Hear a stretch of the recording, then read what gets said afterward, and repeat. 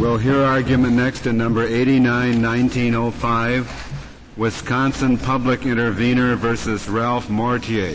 Spectators are admonished to refrain from talking while you're still in courtroom. The court remains in session.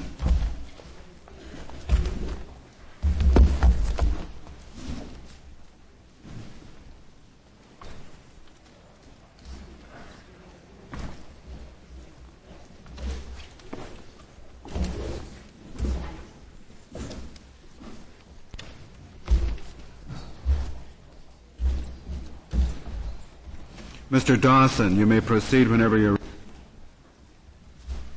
ready. Mr. Chief Justice, and may it please the Court. This case is about whether local units of government are going to be allowed to continue to regulate the use of pesticides to protect the health and safety and environment of their citizens, as they've been doing for a great many number of years, and certainly since the Congress enacted the Federal Insecticide, Fungicide, and Rodenticide Act almost 20 years ago. The issue presented to this Court is, did Congress clearly intend to preempt local governments from regulating pesticides when it enacted FIFRA? The respondents in this case claim that local governments can do nothing, that they're powerless to protect their citizens from pesticide hazards. They claim Congress intended to strip local governments of this power, which includes as much of a power as to simply require the posting of warning signs on adjacent properties to warn citizens to stay away from areas that have been treated by pesticides.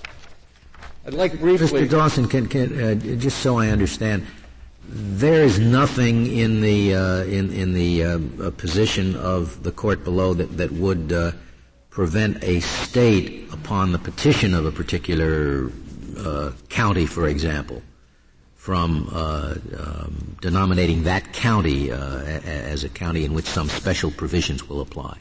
The state could do it. The state does not always have to act statewide.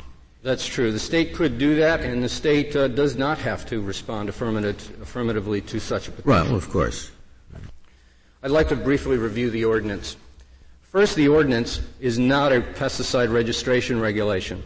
It does not seek or require to make expert scientific decisions entailed in the pesticide registration process that occurs under FIFRA. Second, the ordinance applies to pesticide spraying of public lands, private lands open to public access, and aerial applications by aircraft. We're talking about protecting areas frequented by people. Third, the ordinance is expressly aimed at protecting private property, drinking water wells, and other areas open to the public, like lakes and streams, hunting grounds, play and recreation areas, and public rights-of-way.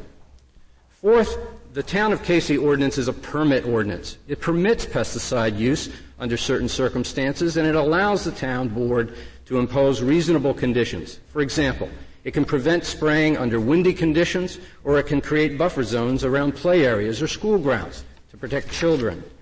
True, permits under this ordinance may be denied, but only after consideration of such things as the benefits of the pesticide application, available alternatives, and negative effects of denying the permit.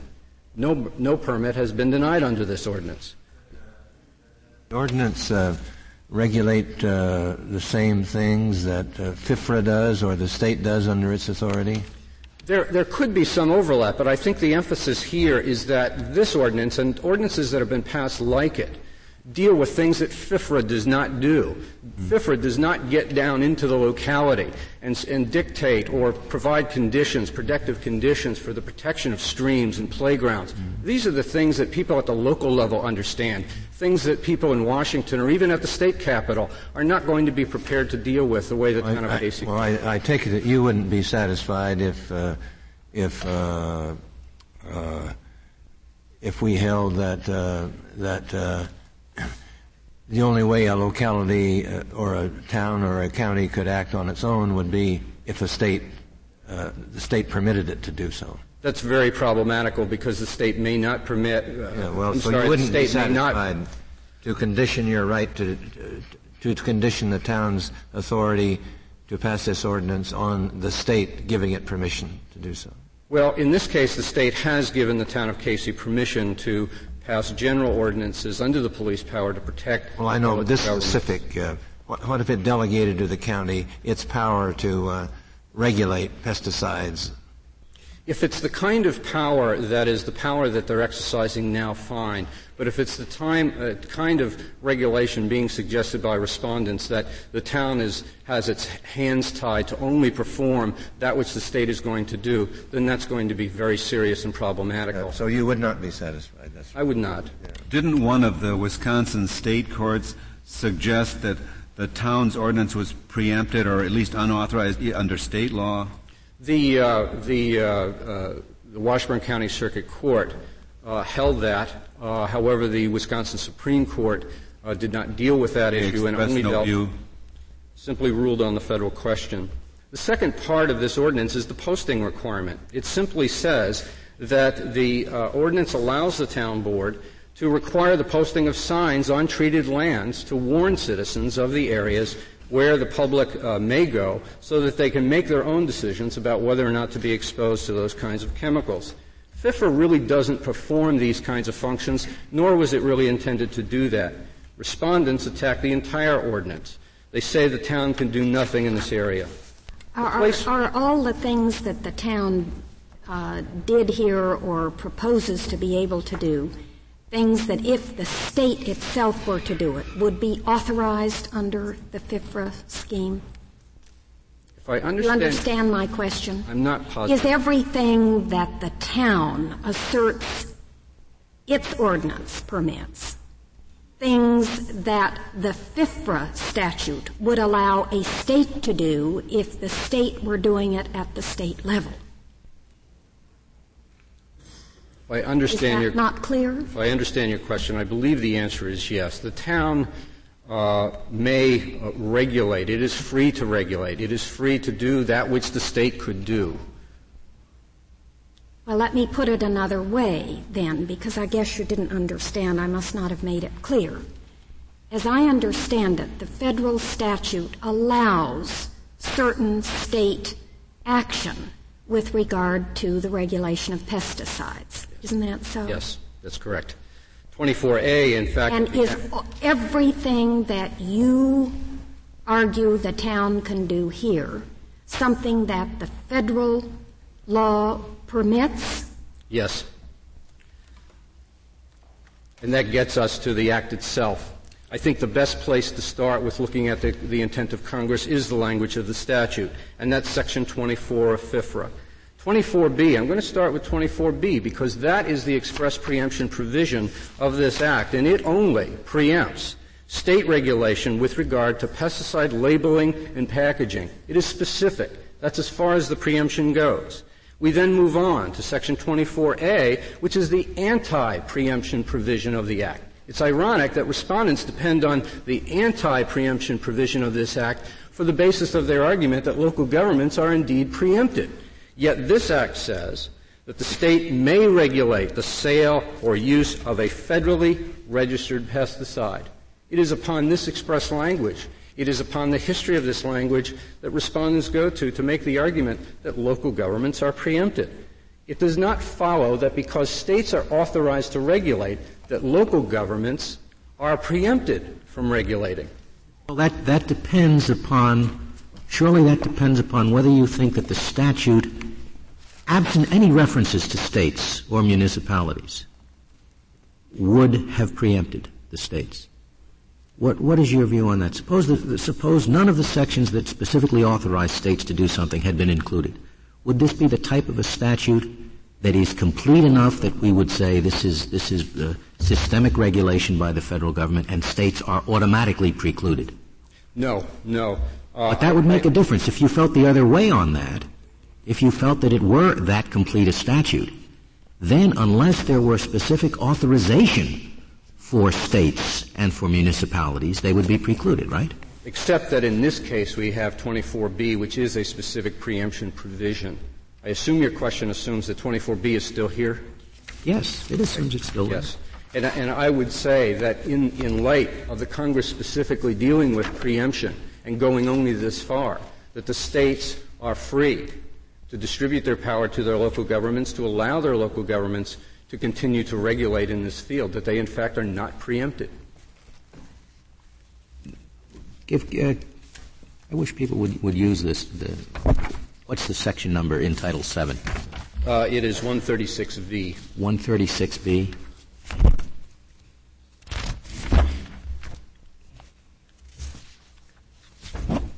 Section, I might also point Mr. to Dawson, it's completely irrelevant, but where is Casey, Wisconsin? Casey, Wisconsin is a northwestern Wisconsin What town. county? It's in Washburn County, Wisconsin. I thought I knew the county, but I've never heard of Casey. Is it near Spooner? It's near Spooner. It's just above Spooner, about 30 miles above Spooner. 30 miles north. Yes. On the road to, on the road to Superior. yeah. How large a place? There are approximately 400 to 500 citizens that live in the town of Casey. Large enough to pass the ordinance in question. Large enough to be authorized by the state legislature to pass the ordinance, yes. There are other provisions in FIFRA that also suggest that Congress contemplated that there would be local regulation. In particular, I point to Section 22, which is 7 U.S.C. 136T of the Act.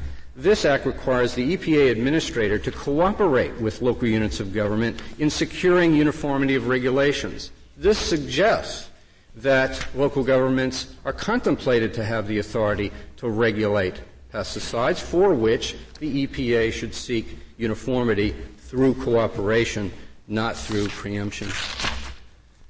Respondents rest their case heavily on the legislative history of this case. Mr. Dawson, before you get to that, yes,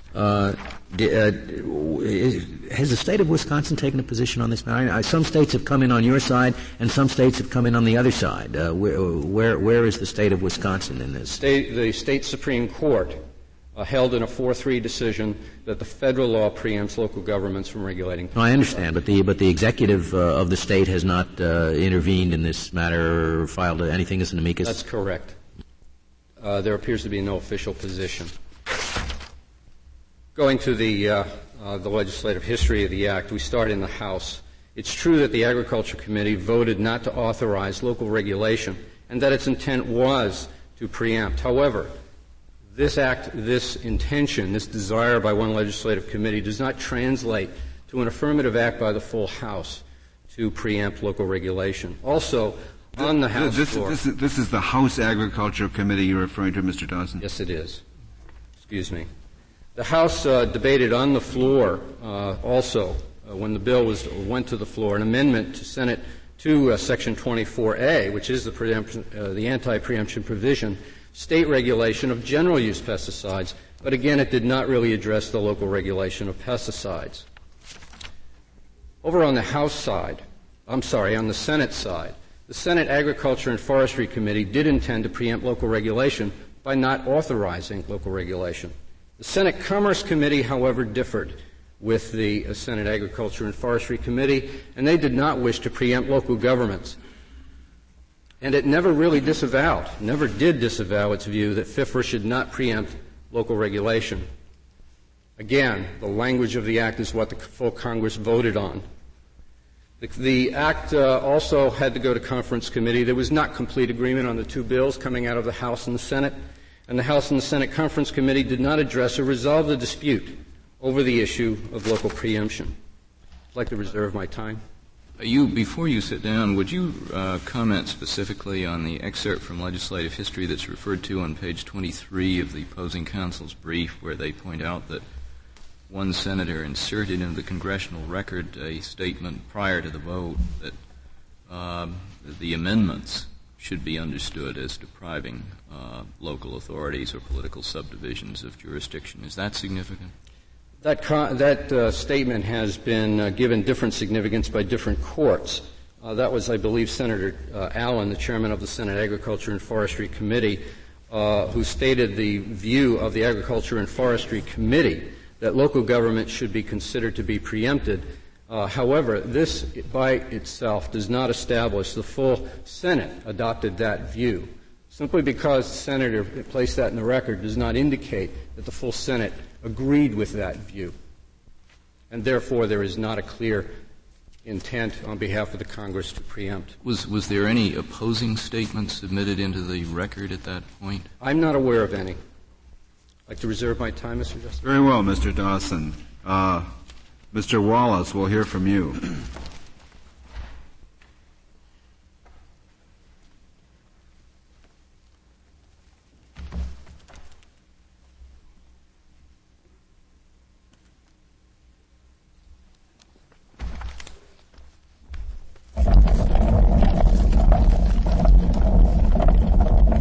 Mr. Chief Justice, and may it please the Court.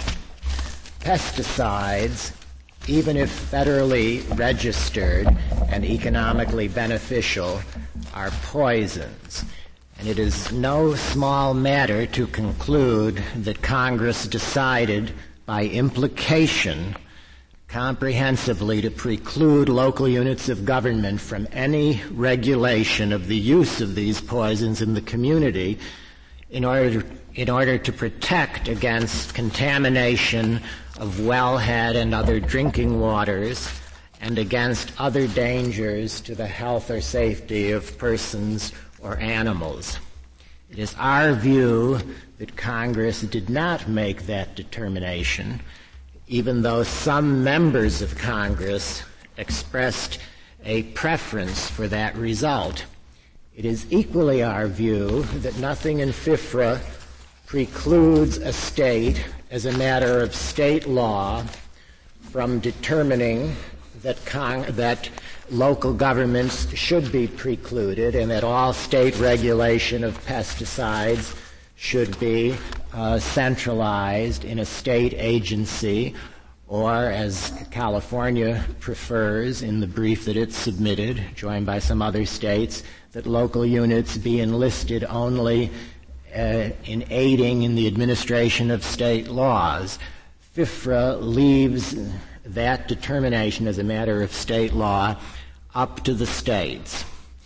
Have we ever said specifically at this court that the federal government can direct a state in allocating its powers to its political subdivisions? I noticed there were certain statutes cited in some of the amicus briefs on railroad safety and right-to-work laws where other courts have said that this is an appropriate kind of preemption to find. At least is there some constitutional concern or some constitutional constraints about the federal government directing the allocation of powers in this way?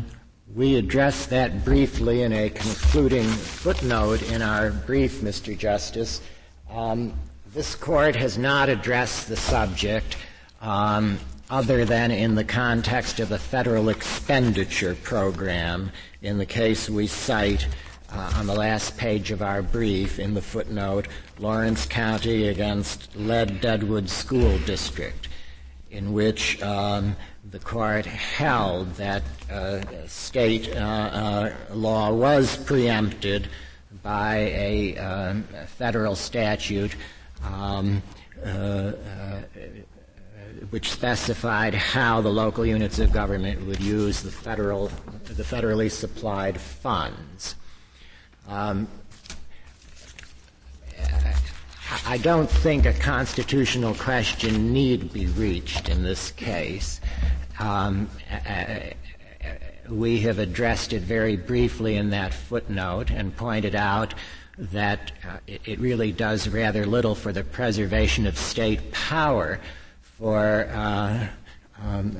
a constitutional holding to specify that if Congress determines that the federal program will not work properly if there is a multiplicity of local regulation, it must also preclude regulation by the states themselves, even though its preference would be to allow state regulation. That doesn't seem to us to serve any purpose of the 10th Amendment. This is not the kind of case where anyone claims that this kind of regulation of third-party conduct is not something that Congress could exclude the states and local governments from altogether. Certainly Congress can give powers to the executive branch and prevent delegation within the executive branch of those powers. It does that all the time. Certain things have to be done by the Attorney General. Certain things have to be done by the President. So if that's any parallel, it's no problem to do the same with respect to the states. That is correct, Mr. Justice. Could you just briefly say what powers do you think the locals are entitled to exercise absent any express delegation from the state? Well, the extent of delegation from the state is entirely a matter of state law. I know, but say there's no delegation from the state at all, and the state is just silent, although the state enjoys the powers FIFRA gives it. What powers do the locals have independent of the state law? FIFRA itself does not impose any limitation as a matter of federal law on whether the power can be exercised by the state government or it's a state agency or by a local unit of government exercising home rule. I don't suppose a locality could regulate pesticides in a manner that the state itself could not regulate. That is correct. And I'm speaking only of regulating the use of pesticides. Yes.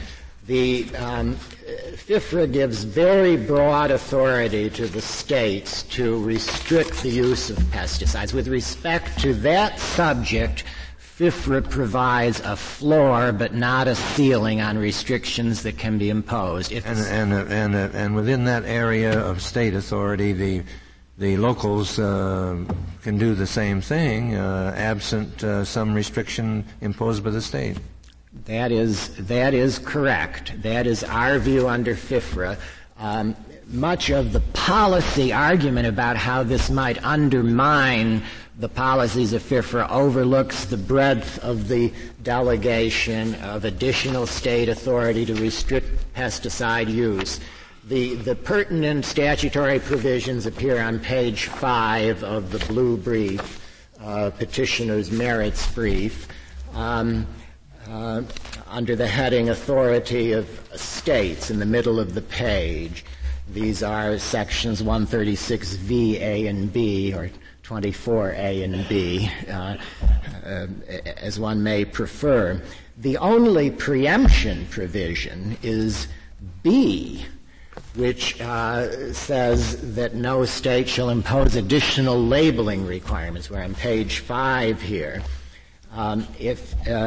If we're talking about negative implications, which is the basis on which a preemption claim is made from the text, ordinarily the negative implication would be that unless there is an attempt to impose labeling requirements, there is no other blanket preemption. There may be conflict preemption. But what the other side says, Mr. Wallace, is that you're reading it backwards, that this is not a preemption provision at all.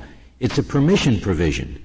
That without this provision, the Act is so complete in and of itself that we would have held the states cannot enter this field. The federal government did it very thoroughly, has all sorts of provisions, and all sale and use of pesticides are to be governed by the federal government.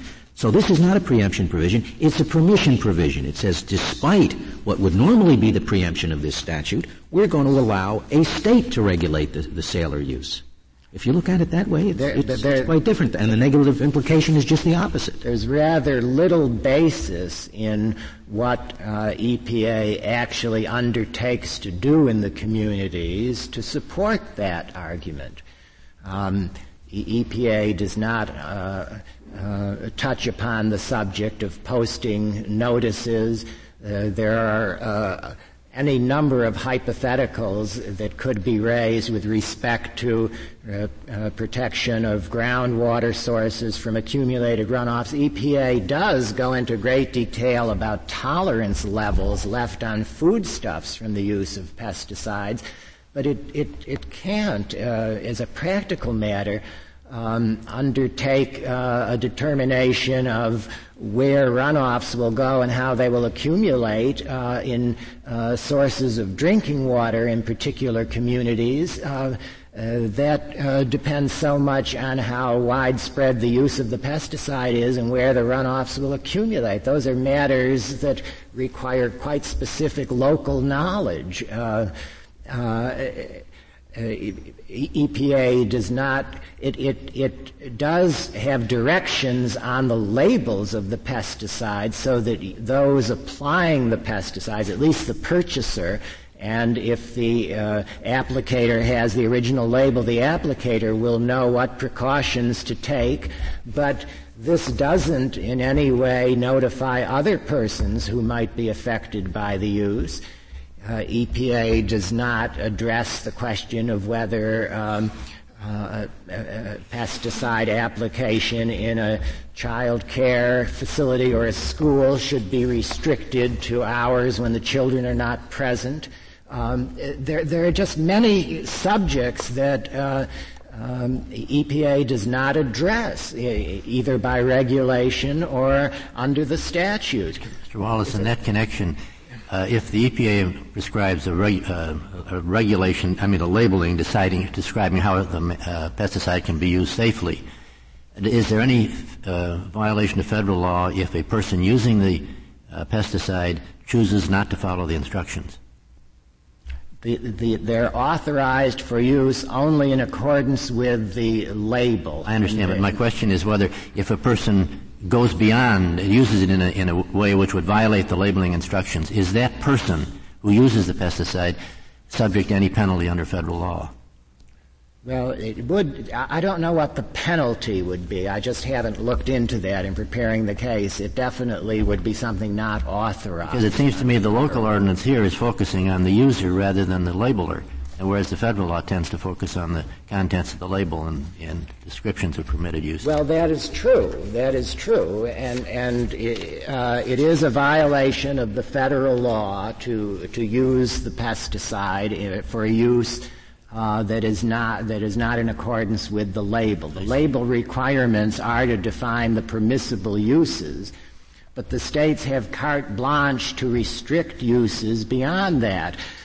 This subsection A that I was just going to focus our attention on is designed for that purpose, and the pertinent committee reports say that this allows additional restriction by the states, and there's nothing in FIFRA with respect to pesticide use that ordains that a state has to allow the use of any pesticide for any purpose. A state could adopt a measure going totally organic and say that no pesticide henceforth will be used in the confines of this state.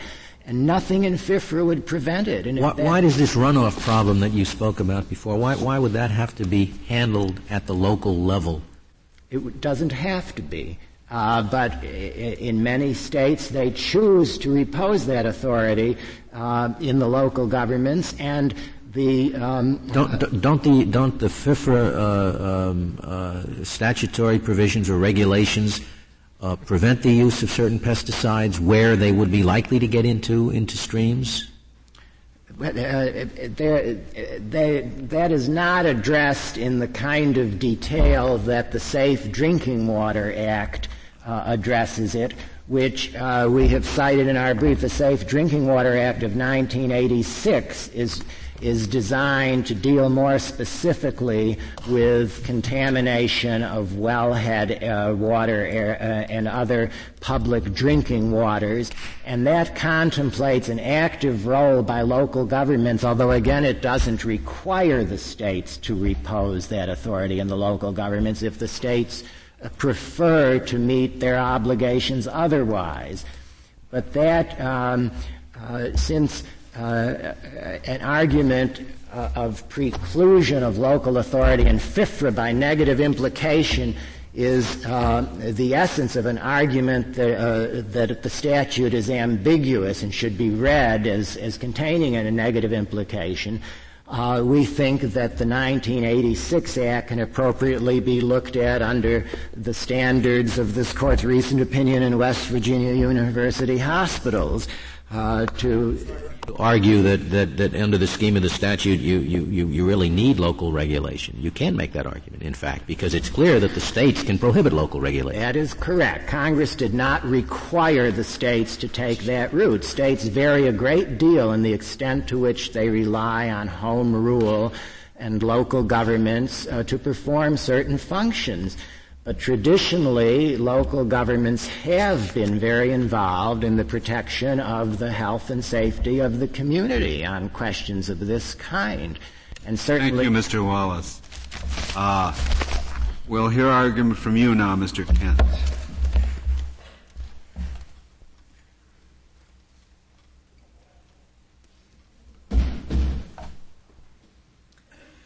Mr. Chief Justice, and may it please the Court, the Circuit Court for Washburn County, Wisconsin, and the Wisconsin Supreme Court found the pesticide regulation enacted by the town of Casey to be preempted by federal law. And in asking this Court to uphold these state court decisions, I urge this Court to consider three key factors. First, the statutory language and the legislative history of FIFRA demonstrate a clear congressional intent to preempt local regulation. Congress expressly considered but rejected local regulation. Second, Congress created a federal-state scheme which is responsive to federal, state, and local needs. And it did so because Congress recognized that pesticide regulation is more than simply a local concern and must be subject to federal and state control. But that scheme also allows local needs to be addressed. And the third point I would like to emphasize as I begin this morning is that the Town of Casey ordinance, the ordinance before the court, is an extraordinarily broad ordinance. It creates a comprehensive permitting program which is totally independent of any state or federal program. Are you suggesting by that, Mr. Kent, that if it were a narrower ordinance, it might not be preempted? I could see that if the ordinance was very narrowly drawn, there may be some areas in which it would not run afoul of FIFRA, but that would be very limited circumstances. Local governments, in your view, are left some authority or granted some authority by FIFRA. As we set forth in our brief, one area would be is if it falls outside of the preempted field. If what you have is a local regulation which has merely an incidental impact on the regulation of pesticides, we don't believe that that would be precluded. FIFRA doesn't occupy the field. It doesn't exhaust the universe of possible pesticide regulation. Well, in our view, Your Honor, we believe. Well, if it did, why the locals couldn't do anything? That's true. Perhaps you misunderstood or I didn't articulate clearly my answer to the Chief Justice, and that is, if there is an area where the local units of government are regulating and it has a totally incidental impact on pesticide regulation, that might be permitted. I think the example I gave in the brief was when a town rezones an area from a commercial district to an agricultural district, there will be an impact on pesticide use and regulation by simply the fact that the use is going to be changed for that area. But that's a very incidental impact on pesticide regulation and would fall outside of the preempted field. I think to get back to the Casey ordinance, what's important to realize is that if this ordinance is not preempted by or in conflict with federal law, then few, if any, local ordinances would be preempted, and literally tens of thousands of local units of government across the country would be free to enact almost any kind of pesticide regulation. And what's it in conflict with? We believe that the Casey ordinance is in conflict because it stands as an obstacle to accomplishing the purposes and objectives of FIFRA and frustrates the federal scheme. We believe that it's in conflict in several significant effects. Well, then would a state law which had exactly the same provisions be subject to the same invalidity in your view? I do not. It would not under a field preemption analysis, but possibly. Well, under this statute and in this case. Under a conflict analysis, it could pose those types of problems. If I could explain, I think that if we had a situation where the state of Wisconsin authorized every local unit of government to enact its own pesticide ordinance, you could have sufficient lack of coordination that it could well be in conflict with the FIFRA scheme. What if the state of Wisconsin itself adopted the exact same scheme used statewide that the town of Casey adopted here? Would that be preempted by FIFRA? No, it would not, Your Honor. Under a field preemption analysis, we believe the states under FIFRA do have the authority to regulate. But wouldn't it be just as much of a conflict with the purpose? Not, Your Honor, if it was enacted on a statewide basis. If, for example, what we had was a scheme such as that enacted by the state of California, where you have local units of government, in that case the County Agriculture Commission, that can do certain things, but subject to state review and state supervision, that would not be a problem. Well, it boils down then just to your objection that whatever acts are taken at the local level. The problem with it being Isn't that right? Otherwise, you're being very inconsistent. Well, yes, Your Honor. We would object to the local regulations for the reason that you do not have the type of coordination that you get on a statewide level. I assume you would also say you responded to Justice O'Connor's question by saying it wouldn't conflict if it were on a statewide basis. What if it weren't on a statewide basis, but it was passed by the state legislature? The state legislature passes a law saying in the town of Casey, the following restrictions on pesticide use shall apply. And it adopts similar laws for other counties. They just pump their municipal ordinances through the state legislature. Now that would clearly be permitted under the statute, wouldn't it? It would be permitted within under a field preemption analysis. I do not believe that it would. Well, field preemption is trumped by the provision that says a state may regulate the sale or use of any federal. I mean, that trumps any field preemption, doesn't it? No, I believe that looking back, Your Honor, at the way the statute was defined and the legislative history, that Congress intended to preempt local regulation of pesticides. This isn't local regulation. It's state regulation, but not uniformly throughout the state. If they wanted to say a state may regulate uniformly throughout the state the sale or use of any federally, they would have said it. They didn't say that. They just said a state may regulate. Yes, a state may regulate on less than a statewide basis. Right.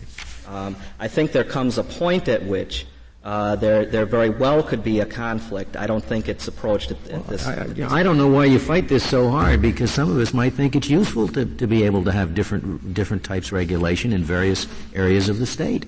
And if you're telling me that that's impossible, I'm not sure you're helping your case. I'm sorry, Your Honor. I'm not saying it's impossible, and in fact, Wisconsin uses that scheme very effectively. It, for example, allows different restrictions with respect to aldicarb and some other pesticides throughout the state. My only concern with your question is that if Wisconsin simply had a blanket delegation to local units of government which said, enact any kind of pesticide ordinance you like and it's okay with us, I could see under that circumstance you could have a conflict with FIFRA. But under this scheme, I do not believe such a conflict would arise. Well, that's this case. That's just a general delegation by the state. That's what you have here. Towns can enact ordinances. Right, and I believe that is preempted, Your Honor. I would like to highlight a few portions of both the statutory language and legislative history, because I believe that what is important in looking at this case is the federal-state scheme which Congress, in fact, enacted. Under that federal-state scheme, only states may regulate pesticide use beyond the federal government, and that's set forth in Section 136V sub A. And Congress very carefully defined the term state in FIFRA, and it says states means states and certain territories in the District of Columbia. It doesn't say that it includes political subdivisions, or it didn't even say that the term state includes states, leaving it open. It said states means states. We believe that not only is there that specific statutory definition, but that is underscored by the intentional differentiation Congress made throughout FIFRA. In that legislative scheme, states may do a number of things other than regulate pesticide use. They may issue experimental use permits, certify pesticide applicators, obtain exemptions for emergency conditions, and exercise primary enforcement authority. Political subdivisions, a term also used within the statute. Political subdivisions are only authorized to inspect books and records, cooperate in monitoring, and cooperating in carrying out the chapter and in securing uniformity of regulation. To allow the petitioner's view of this statute to stand, this Court would first have to conclude that Congress really didn't mean what it said when it defined the term states. That then Congress really didn't mean what it meant when it used the term state and political subdivision on a differential basis.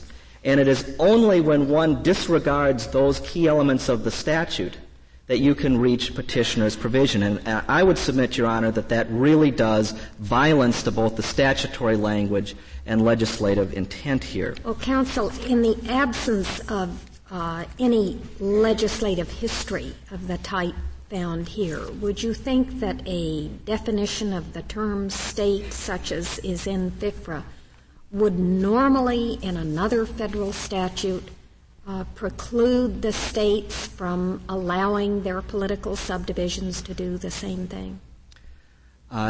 Yes, I believe it would, particularly when one construes not only the definition, but the fact that Congress used the term state in some places and then used the term state and political subdivision in others. There's that intentional differentiation, which I think underscores that the definition... Any cases of this court or the courts of appeal in other statutes gone off on that rationale, do you know?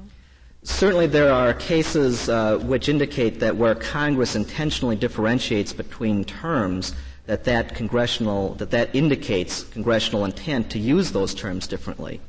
I'm not aware of any case that is specific to this type of scheme, but as a matter of basic... We normally think that state action includes action taken by local political subdivisions that are authorized by states?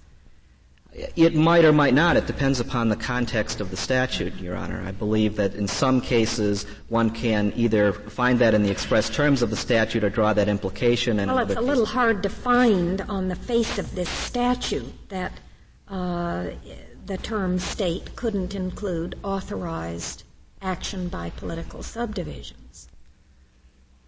I think provided that those actions were specifically authorized by the state, there would be no problem. But that's not what we have here. Well, but it's not trying to tell the state what kind of law it has to pass to authorize action. Wisconsin may pass very general laws that allow cities to take action of this kind. Yes, but I don't believe that they have really done so here. And again, I think it's not, in this particular context, it's not just the definition of the term state, but that entire pattern in FIFRA, which draws that differentiation. All of the regulatory authority is directed to states, and it's only the subservient cooperative roles that local political subdivisions can exercise. I would like to turn briefly then to the legislative history, which I think is important in this case. Because if ever there was a case where there was clear legislative history, I believe this is such a case. First, we have explicit statements from the Senate Agriculture and Forestry Committee, and I quote, "The regulation by the federal government and the 50 states should be sufficient and should preempt the field," unquote. But that language doesn't occur in a vacuum. That comes out of a debate that occurred in both the House and in the Senate. And when this matter was before the House had before it an administration proposal which included in what later became Section 136V, a section that said states and political subdivisions. That language was deleted by the House Agriculture Committee when they concluded regulation by the federal government and the 50 states should be sufficient and should preempt the field. When this matter went over to the Senate, the same issue was squarely before the Senate. The Senate Agriculture and Forestry Committee adopted the House version, and then the Senate Commerce Committee said, well, let's take a look at putting local units of government back in to Section 136V, sub A. And the result of that, there was the Senate Agriculture and Forestry Committee explicitly rejected that amendment. The Compromise Committee of the Senate that looked at these two committees rejected that. And then ultimately the version that was adopted by the full Senate was the version that was proposed by the Agriculture and Forestry Committee. And I would submit that this is not a case where we have a compromise or an agreement to disagree, or certainly not legislative silence. This is a case where Congress specifically addressed the issue that's before the Court today. Should we include local units of government in allowing regulations beyond FIFRA? And Congress resolved that question by saying no. Mr. Kent, just to make sure I understand it, the statement that you quote on page 23, as I understand what you've just told us, was a statement specifically referring to what is now subsection B. Subsection 136V. VB, that's right. V sub A. v sub A. I beg your pardon. Yep, I stand correct. So that at this point, one not only has to disregard the statutory language, the definition, the differentiation, but one also has to disregard the fact that Congress expressly considered this question and rejected petitioner's viewpoint. Did the committee report refer to the particular subsections and subsections you're talking about? Yes, I believe it did, Your Honor. It was referring to the text of the bill, which would be 24A and 24B. Indicating that it was those particular sections or subsections which did preempt it.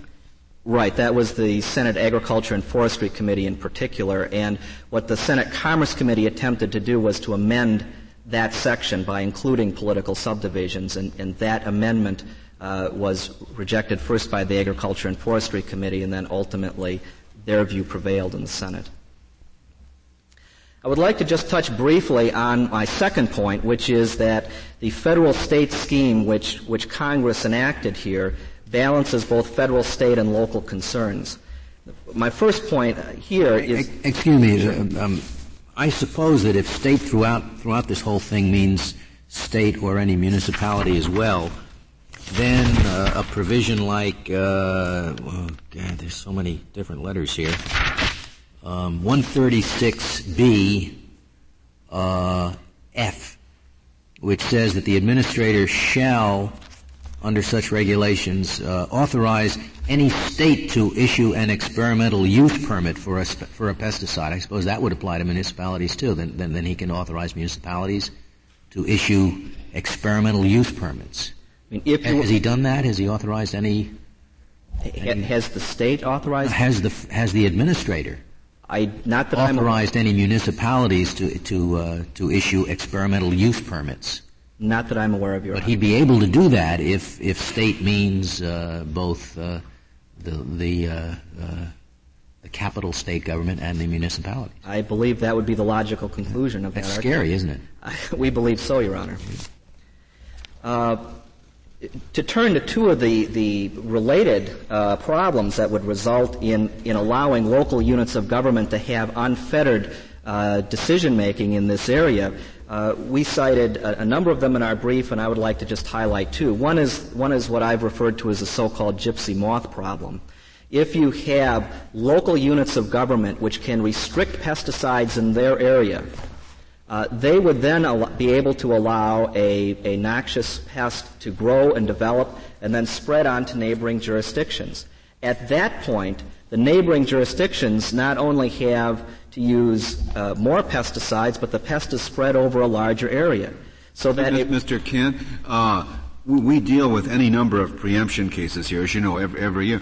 And ordinarily, if it's thought that there is no preemption, the state and local governments are left in exactly the same position as you say they should not be left in here. Not only is the state free to regulate, but if state law allows, the local unit is allowed to regulate. So that's a fairly normal consequence of a finding of no preemption. If I understand your point, Your Honor, your point is that if the states are preempted, that the local... No, my point is that you're saying look at what extravagant things might happen if the various localities regulate this subject. And I'm saying that possibility is opened up every time we hold that there is no preemption by the federal statute. Not only state governments can regulate, but ordinarily local units can regulate. That's true, Your Honor, but I would submit that this is a particularly problematic area in the pesticide area. Because if a local unit of government is allowed to restrict pesticides in its jurisdiction, that problem isn't simply transferred in the same form to a neighboring jurisdiction.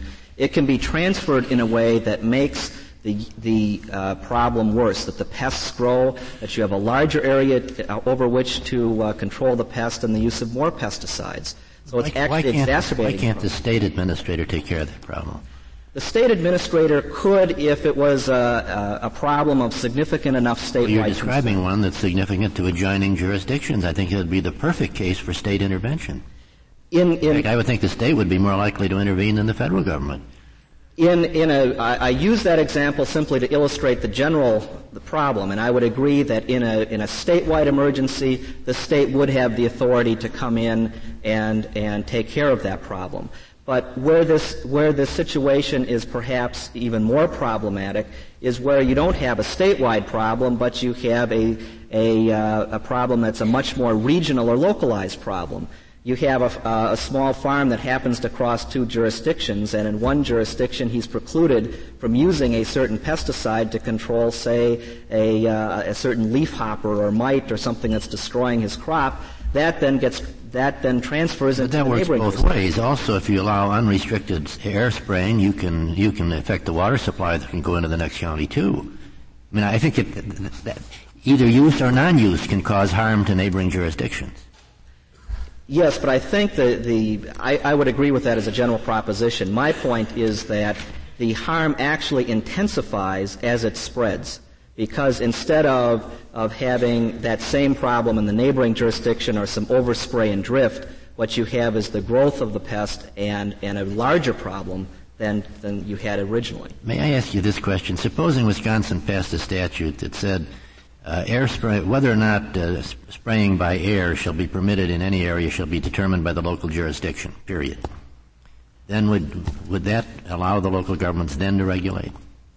I don't believe so, Your Honor, and for this reason, that the statutory scheme and is confirmed by the legislative history here means that it is the state which must be the ultimate regulatory jurisdiction. And that regulatory power cannot be sub-delegated to lesser units under your view. Local units of government can participate in administering and enforcing a state program. So, for example, But if the state itself isn't supervising the program, you'd say they could not delegate authority to individual government units. That is correct. There would have to be continuing state jurisdiction and supervision. I ask you then, what do you understand the provision for cooperation where they do specifically refer to local jurisdictions? What kind of cooperation do you understand that to be referring to? I would see that in two respects, Your Honor. The first is the type of cooperation that might come up in the context of where the state decides to regulate a pesticide with respect to a particular local area, as Wisconsin does, for example, in saying in certain counties we have additional restrictions on the pesticide aldicarb. There you would want to have some contact and cooperate with the local officials in setting up the monitoring and in administering that program. I think another way of looking at it would be the California model. The California model says we will allow local units of government to do certain things, and there's a specific delegation to those local units of government, but the state retains control. A decision by, for example, the county agricultural commissioner to issue a special use permit in California is subject to specific review by the state and the State Administrative Procedure Act. Under the California scheme, if a local unit of government proposes a specific regulation for its area, the state will allow that to happen provided there is an express approval by the state. Now, that type of a scheme really allows the purposes of FIFRA to be served, because it brings to that scheme not only the state expertise, but the type of coordination that you would have on a statewide level. And it really serves to provide a statewide perspective so that some of the most parochial problems can be then vetoed by the state effectively. So it's that state control which we think is key here, and what Congress was intending to do as it's set forth in the statute and legislative history. I would like to highlight again and perhaps clarify some of our earlier comments with respect to the conflict issue here. And I believe that the conflict that we're talking about with respect to this ordinance is not necessarily, although it could be, an impossibility type conflict where the federal government says X and the local unit of government is saying Y. Our concern with this type of ordinance is much more in that it frustrates the federal scheme in several respects. The federal scheme was designed to provide coordination and cooperation. This ordinance, which establishes an independent regulatory scheme, operates wholly outside of any state program. If this particular ordinance was allowed to stand, local units of government would be free to enact whatever they want, and the goal of coordination would be lost. Second, I think that this type of ordinance presents the same type of problems with effective use of pesticides that we have talked about earlier. There is a problem of parochialization, that the local units of government concerned with their own narrow interests may inadvertently be ignoring the larger state or regional interests. And as a practical matter, having this type of ordinance by a unit of government with the least technical resources, we believe thwarts the congressional purpose that there be effective pesticide regulation managed by those units of government which can bring the effective and efficient regulation of pesticides to bear, to have the technical resources to do that. That if this ordinance is allowed to stand, where the conflict arises then is in a case where you then have the burgeoning of literally tens of thousands of these types of local ordinances, where you would have one jurisdiction requiring a permit for 60 days prior to use, as the town of Casey has done here. Then in the next township, 6 miles down the road, there's not a permitting scheme, but there is a very elaborate notice and posting scheme. And then the next 6 miles down the road, you have another type of ordinance that, say, perhaps requires a review of the pesticide re-registration process or something on that order. Congress, among other things, in its concern with coordination, was also concerned about burdens on interstate commerce. And I think many of the amicus parties which have filed briefs here today have highlighted those. And to just give you one example of where that can be a problem, I would submit the utility rights-of-way or rail corridor problem is an excellent example. A railroad or a rural electric cooperative in northern Wisconsin, which crosses several hundred miles, would have to submit to regulations, different set of regulations, every 6 miles as it goes across the state under this type of ordinance. May I ask one question about this ordinance? Yes, Is there any other regulation of aerial spraying in Wisconsin other than ordinances of this kind? There is a regulation under the Wisconsin Administrative Code, Ag 29. There are certain restrictions on spraying, and in fact there are certain limited advance notice provisions as part of that state's. This is more restrictive than that regulation, obviously. Right, is considerably more restrictive. And again, our concern here ultimately is with the multiplicity of these types of regulations could effectively preclude any use of pesticides by these governments. In concluding, I would just like to note that congressional intent, we believe, remains the ultimate touchstone here. And we believe Congress established a coordinated federal and state program, and it provided that states can regulate use and define states to preclude local governments. It underscored the different roles between states and local governments, allowing states to cooperate and participate in those state programs, and I think as the words of the statute say, in carrying out the provisions of this chapter. They can assist in a state program, but they cannot, we submit, under this statute and this legislative history, be involved in a case where they can do so wholly independent and without regard to the state program or the federal program. Thank you, Mr. Kent. Mr. Dawson, you have 1 minute remaining. Mr. Chief Justice, and may it please the Court. First, I'd like to come back to a question that Justice Souter raised regarding Senator Allen's activity on the floor of the Senate, and I may have misspoke. I want to refer the Court to the Solicitor General's brief on page 20, in which it makes very clear exactly what happened. There, Senator Allen inserted an explanation of the bill as it appeared in the original report of the Committee of Agriculture and Forestry, which included the paragraph concerning the authority of local governments from the initial report. Thus, he did not read it into the record while on the Senate floor. And the fact is that the Senate, the dispute that existed between the Senate Agriculture and Forestry Committees as well as the Commerce Committee was never resolved. That dispute was never resolved in the passage of this Act. This Act went to a conference committee. Thank you, Mr. Dawson. The case is submitted. The Honorable Court is now adjourned until Monday next at 10 o'clock.